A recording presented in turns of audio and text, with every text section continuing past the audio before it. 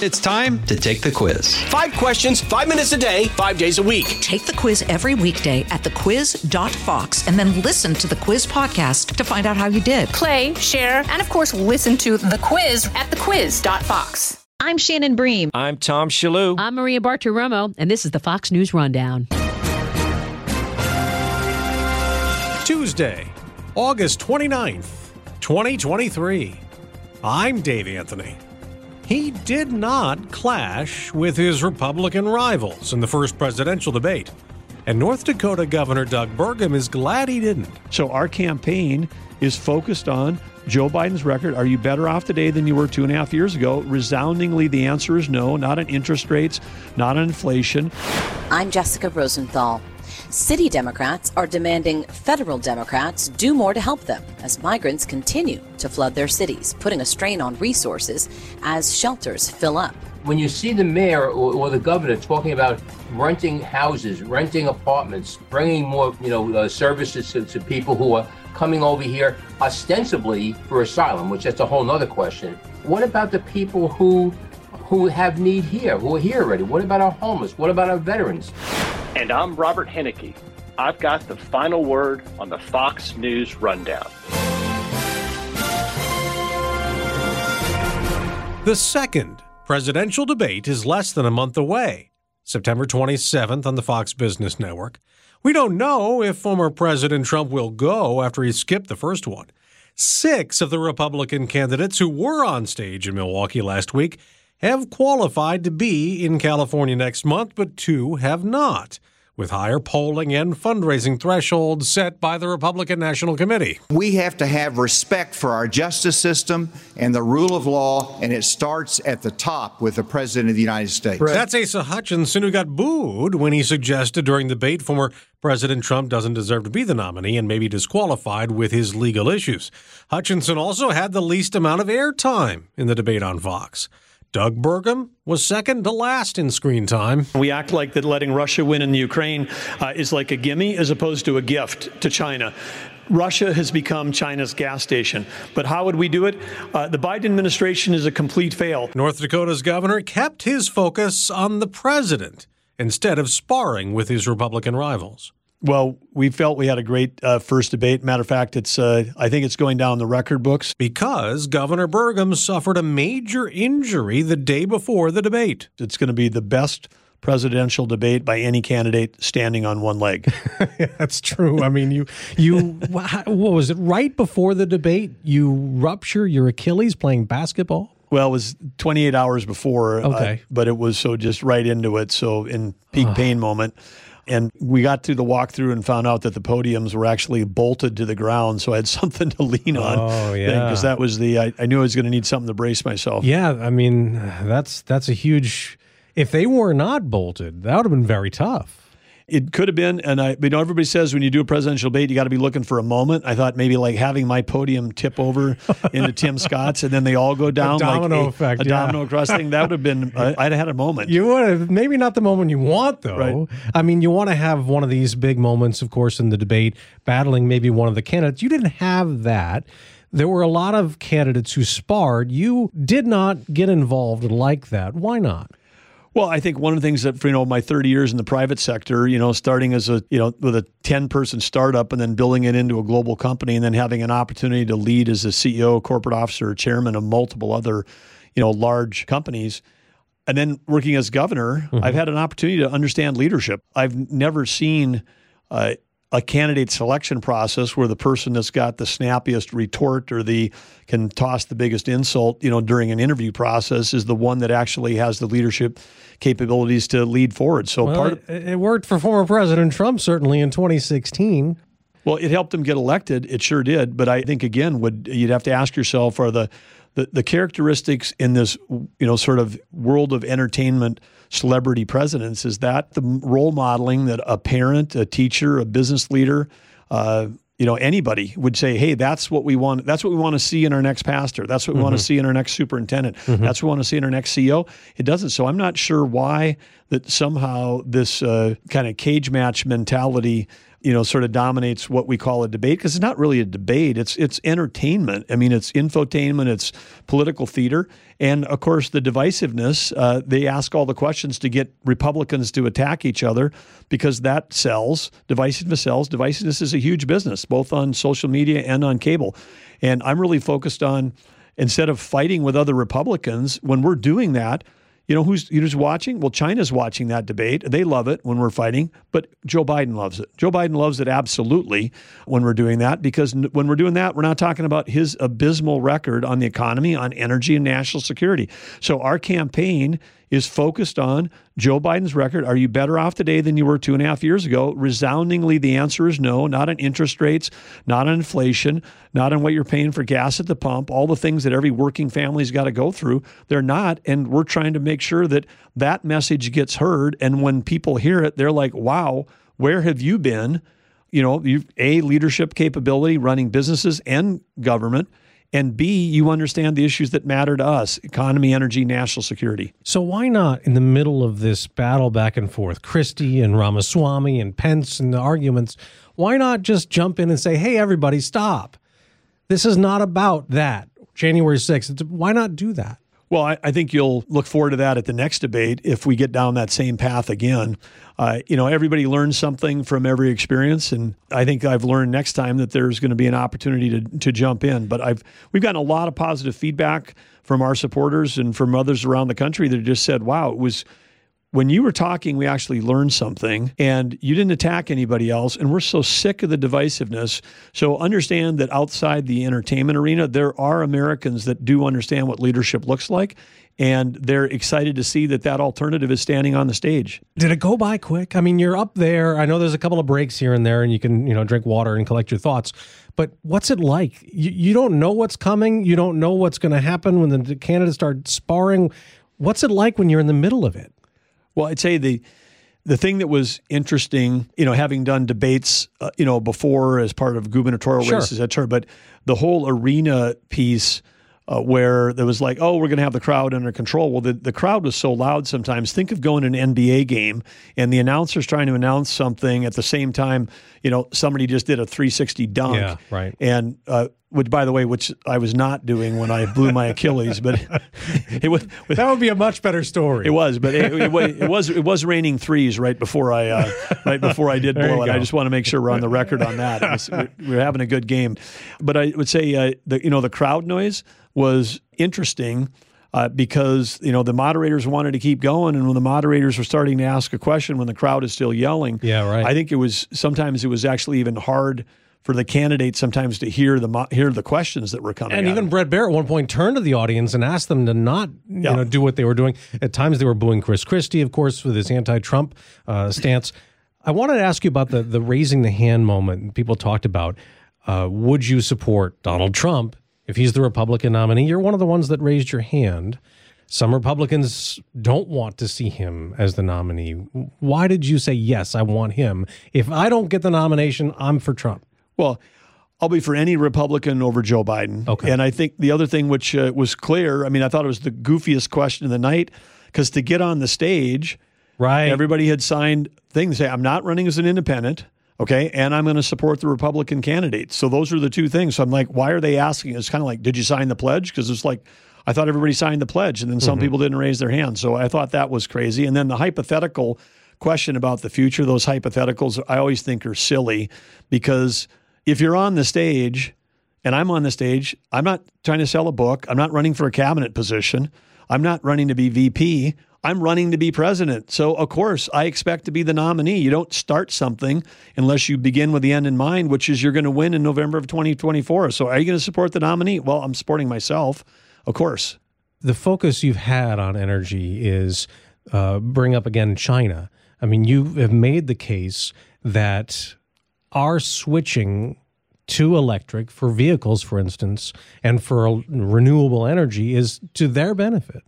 Absolutely, it's to their benefit, because if you say we're going to go to EVs, but buy all the batteries from a country that's controlling 85% of the rare earth mineral production, and in the process of producing those rare earth minerals, they're called rare earth for a reason, because it's parts per million. You have to move hundreds of thousands of pounds of earth to get enough to do one battery. So, okay, let China tear up the Congo. Let China tear up Indonesia. And I'm talking, when I say tear up, like ecological disaster kind of mining to get at some of these minerals. To do that, so then we're exporting our environmental guilt to the country that we're in a Cold War with. That's actually could be in a hot war with. I mean, people are like, oh, we need to decouple from China on these strategic things. They say that in the same sentence that we ought to go all EV. It completely makes no sense. If you get a battery from China or a solar panel, I'm telling you, it's made in a plant that's powered by coal. There are opening a coal plant every 2 weeks. They have 41 new coal plants in the queue. You could shut down every one in the United States. They'll open up more in the same time period. We'll have destabilized our grid. We won't have enough power to run what we have now, much less charge cars, because you can't get a power line transmitted under this administration. We don't have the grid to support the thing. So it doesn't match physics, it doesn't match economics, it doesn't match common sense, and it certainly doesn't help the environment. If you care about the environment, you want every ounce of energy produced here in America. China, another issue. Taiwan. There's a lot of danger and a lot of fear that they may invade. Right. What would President Burgum do if that happened? They've always said Taiwan is ours. And then we sit around and have, do press releases when we should be putting Harpoon missiles, which are anti-ship, sink the Chinese fleet kind of missiles on Taiwan.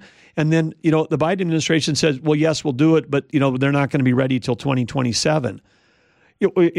If you're President Xi, wouldn't you go, well, I better invade before 26, and maybe I should invade before we have a Republican president, like Burgum. Maybe I better get in there now because that guy is going to give him Harpoon missiles. He's going to expedite it because he understands that you have to have deterrence. If you don't want war, if you want to win a Cold War, you got to have your economy be stronger than the opposite team, and you have to have deterrence that supports your allies. And when we signal that our deterrents are coming in 3 years, it's green-lighting the same way Biden green-lighted China to come in and start doing rare earth mineral development in Afghanistan by us withdrawing, the same way he allowed all of Western Europe to get dependent on Russian energy, which then green-lighted, Putin. I mean, at the debate, everyone's talking about, oh, should we have more money or less money, to the Ukraine thing? Yeah. And I'm like, why are we talking about that? We should be talking about why are we in this war in the first place? Because the only reason we're here is because the deterrence didn't work. The economic sanctions, the energy sanctions, all that stuff came so belatedly and after the fact, and then only a few countries said we're not buying Russian oil. So guess what? China's buying it at 20% off. An American farmer can't get up tomorrow morning and get 20% off on their diesel, but under the Biden energy plan, China's getting discount energy, the same country that we're just talking about that we're going to potentially be, that's going to be the start of World War III when they invade Taiwan. Last quick, next debate, September on Fox Business, higher thresholds for polling. Are you going to be there? Yeah, absolutely. We'll be there. We've passed all the donor requirements. We've got the state requirements done. One more poll comes in. We're going to be there. So we're looking forward to it. Reagan Library, 500 people in the audience. Maybe we'll have more time to talk about the future, more time to talk about policy, and less to talk about 2020 and more about 2024, but we're very much looking forward to it. Well, we look forward to seeing it. In the meantime, good luck recovering with your injury. North Dakota Governor Doug Burgum, Republican running for president. Thanks a lot. Thank you.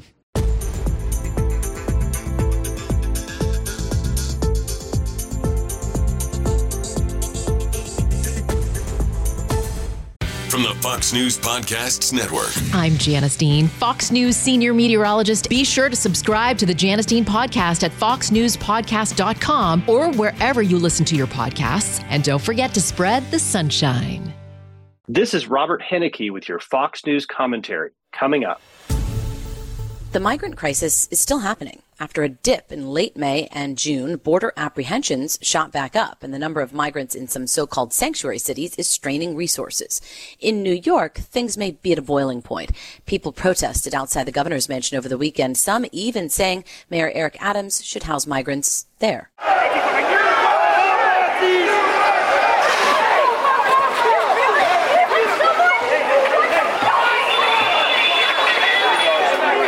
The city has accepted 100,000 migrants since last spring, and protests broke out earlier in the year after the mayor considered housing migrants at some standalone school gyms. Many of those who've arrived to places like New York were bused there from Texas after Governor Greg Abbott noted its sanctuary city status. Nearly a month ago, Mayor Adams said this. We need help. We need help. And It's not going to get any better. From this moment on, it's downhill. There is no more room. It's not just New York. Massachusetts Governor Maura Healey has received $2 million from FEMA to help new migrants arriving. The mayor of Woburn, Massachusetts, north of Boston, told a local media outlet they're preparing for more migrants in the next week, mostly from Haiti. And he said he's worried about a strain on resources. In Chicago, the new mayor, Brandon Johnson, says they expect new help in dealing with the number of migrants in his city. Yes, the county is providing critical healthcare related services. We've had conversations with mayors across not just Cook County, but the surrounding counties. We have had tremendous feedback, and we see some real support on the horizon. I've had meetings with our congressional delegation. Many of these steps have not been taken prior to us arriving. In New York, Governor Kathy Hochul sent a letter to Mayor Adams saying the city needs to be more collaborative with the state. They do agree more federal help is needed. Adams and the governor of Massachusetts agree the federal government could make things easier by allowing some of these asylum-seeking migrants to work. Still, inundated places look to decompress and send migrants to surrounding areas. Mayor Adams tried that before, and one county executive flat out said no. We're seeing organic migration coming to Rockland County. It's been happening for a while, not large numbers. Ed Day is the executive of Rockland County, which is north of New York City. And we've been managing it. We work with the non-for-profits. We made sure we had funding for our food pantries. But what it did expose, frankly, is that this is not about money. This is really about infrastructure. Suburbs are not generally designed to handle this, number one.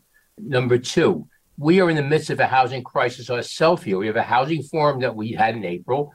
The state of New York directed us to take over the building and codes departments for the Village of Spring Valley, which is the number one location where migrants will end up going to because it's a familiar territory to many people who they know. So it's just something we've been handling. And unlike Eric Adams, I haven't asked for $6.5 billion. We haven't asked for a penny. We've been handling it ourselves, doing what we're supposed to be doing and do the best as we can for all of the people in Rockland County, not just people who are coming here over the border now. I find it remarkable that the mayor, even now, after Governor Hochul made it clear that she's not going to support exporting people outside of New York City, he's still trying to do it. Tell me about that, Ed, because I see an update recently from, I think, a few days ago that you asked Governor Hochul again to come down on Mayor Adams for this new plan, apparently, involving a decompression strategy. This would involve decompressing the city of migrants and sending them again, as we've talked about earlier in the year, to other locations. It sounds like you're worried that will happen. Well, the mayor is clearly bereft of any ideas. I mean, the decompression strategy was something he said in the very beginning. He's now dusted it off and repeating it. I'm concerned because I don't assume anything. When I'm dealing with a renegade like Mayor Adams, who tried to dump people into Rockland County, I mean, how horrible is that? He has a nerve to talk about Governor Abbott, and how horrible it was for him to bring people to New York City. And then he's doing the same exact thing. So I'm concerned. I was concerned when I sent the letter to the governor that she would be swayed by the mayor or by the courts or people who are writing in, well-intentioned people who just don't understand the larger issue clearly. And subsequent to that, we find the governor said, no, we're not supporting it. We are prepared to do whatever we have to do to stop it. If there is any people being brought here by New York City, the way he tried this back in the beginning of May, he will be in violation of at least 2 court orders, as I recollect. I will be making a demand of the courts that Mr. Adams be arrested and charged accordingly if he tries to do that. We have restraining orders in place. If we can't rely on our courts because we have a mayor who just can't manage a problem, we have bigger problems we could ever expect to even talk about. So, Governor Hochul, I understand, it sounds like there's a lot of fighting at the state level. Governor Hochul sent her own letter to Mayor Adams asking him to be more collaborative with the state, but it sounds like they do agree that the federal government needs to do more. My understanding is there's this discussion, at least from the mayor, where he's asking the administration to grant a particular status to some of these asylum seekers that would allow them to work. I mean, under normal circumstances, they wouldn't even be allowed to apply for that within 6 months of arriving. I guess that would mean, though, working anywhere, right? So you could work in another state. Is that something you would support if the federal administration could do that? Everything that is being spoken of is incentivizing more immigration. This is not the plan that we should be looking at right now.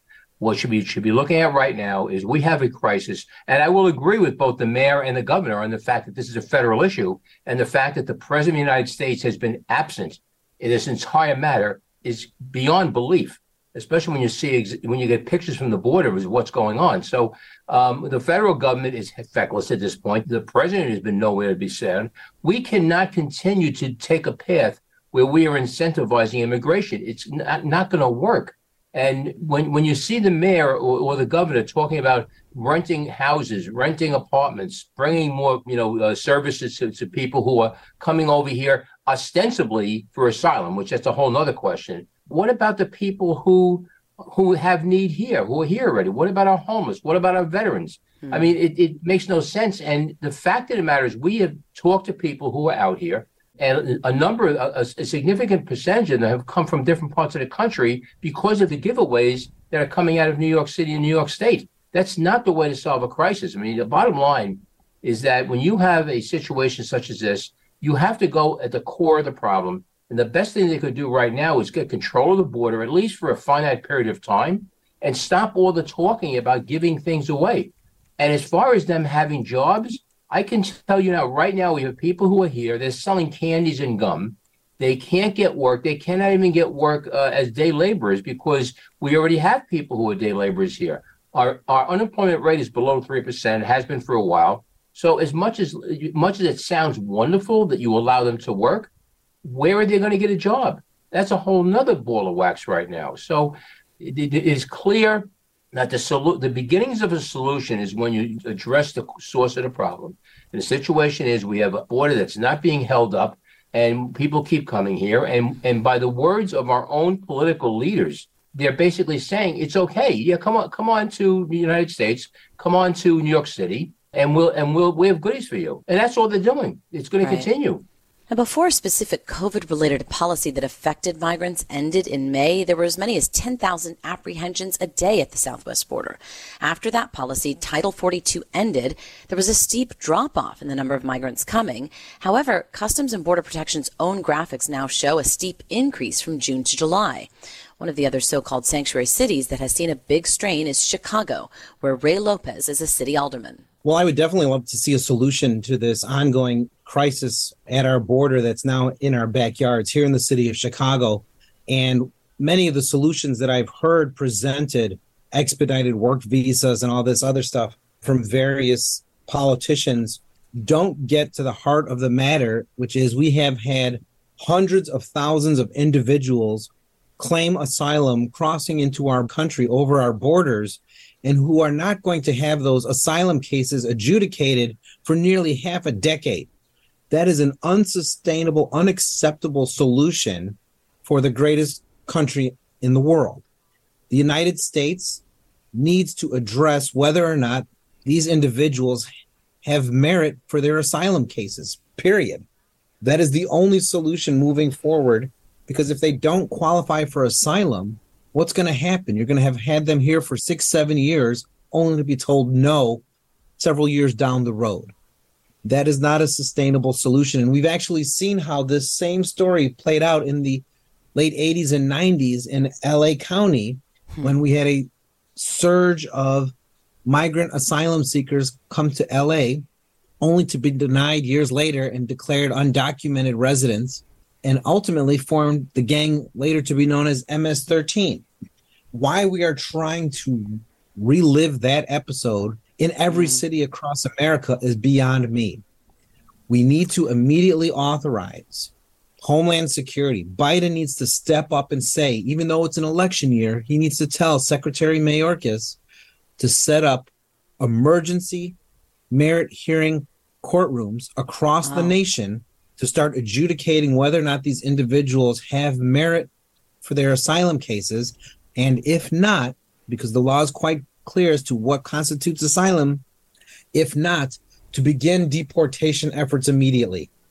That is the only way that we're going to address this issue in a true, proper, and legal fashion. Everything else is just an end run around the asylum process, and politicians on all sides should be ashamed of the fact that they are further encouraging a broken system to remain broken because they refuse to address the true issue that's before us.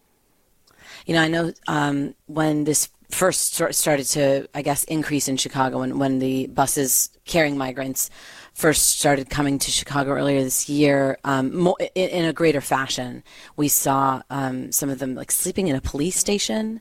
I know it hasn't risen quite to the level of what we've seen in New York, but there were certainly some stark visual images of what was happening on the streets of Chicago. Has it gotten better, worse, stayed the same? Those images haven't changed. And actually, as of right now, there are nearly 1,500 individuals living in any one of the 22 police districts across this city. We have experienced the buses and planes arriving with migrants since August of last year. And we have a migrant asylum seeker population of nearly 15,000 people in the city of Chicago. We're spending $20 million a day on these folks, which will probably end the year of 2023 close to $300 million spent. This is unsustainable for us. And we are slow to find more permanent housing solutions for these individuals. We know winter is quickly coming upon us, and yet we still have thousands of people with children sleeping out on the streets and in lobbies across the city. We've gotten very little help from the federal government. Our state, which wanted to be the most welcoming, quote unquote, state in the nation, per our governor, has done little to be of assistance to Chicago taxpayers or in terms of relocating the individuals to other parts of the state to help lessen the burden on Chicago. All the while, our immigration czar, Vice President Kamala Harris, has been to this city 5 times and never once stepped foot at a single shelter or police station to see what this humanitarian crisis is doing to the city of Chicago, which should be as no surprise considering she didn't once step foot at the border to see what was going on there as well. Chicago Alderman Raymond Lopez, thank you so much for joining us. Appreciate your time. Thank you.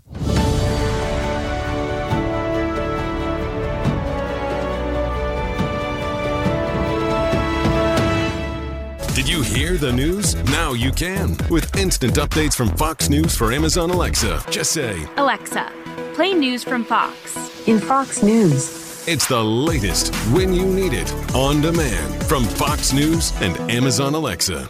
Subscribe to this podcast at foxnewspodcasts.com. It's time for your Fox News commentary. Robert Henneke. What's on your mind? A federal district judge admonishment of attorneys for the state of Texas on Tuesday was portrayed in the media as a loss for Governor Greg Abbott and his border-securing Operation Lone Star. It wasn't. If anything, it was the Department of Justice's case that floundered. DOJ sued Texas last month over the buoy barriers placed in the Rio Grande, contending the federal government should have been consulted, and further, that the buoys are offensive to the Mexican government. And while the central premise of the federal government's case was that it had regulatory authority over the Rio Grande as a navigable waterway, DOJ lawyers failed to prove it's navigable. U.S. District Judge David Ezra appeared uninterested in evidence that the Biden administration has abandoned the southern U.S. border and ceded control to the criminal cartels. That's not a loss. That's a win for Texas's case, because legally, Texas by itself has the power and the duty to defend its citizens when the federal government cannot or will not. Taking politics out of the equation is exactly what Texas needs. In Federalist 41, for example, James Madison cites worries about daring and sudden invaders, who he calls pirates and barbarians. Compare those Barbary raiders to the armed cartel members cited by drones entering the United States in body armor and carrying weapons. That combination of enmity and entry is key. Still, it seems like the Biden administration is living in a different reality. In its world, Mexico is a friend and partner whose cooperation on international issues is vital. It is not. In reality, Mexico's president ended his week by laughing off the brutal, sadistic deaths of 5 college students at the hands of Mexican criminal cartels, knowing that the Biden administration would have his and his corrupt nation's backs in a Texas courtroom a few days later. And indeed, President López Obrador was right. U.S.-Mexico Border Affairs Coordinator Hillary Quam testified that Texas should remove buoy barriers in the Rio Grande because they upset the Mexican government. An issue like this distracts from the binational agenda, Quam said. Our concern is that Mexico will not be a willing partner on other issues. The reality of the border demonstrates that Mexico is anything but a willing partner. Texans are paying the price for this willful blindness, often with their lives.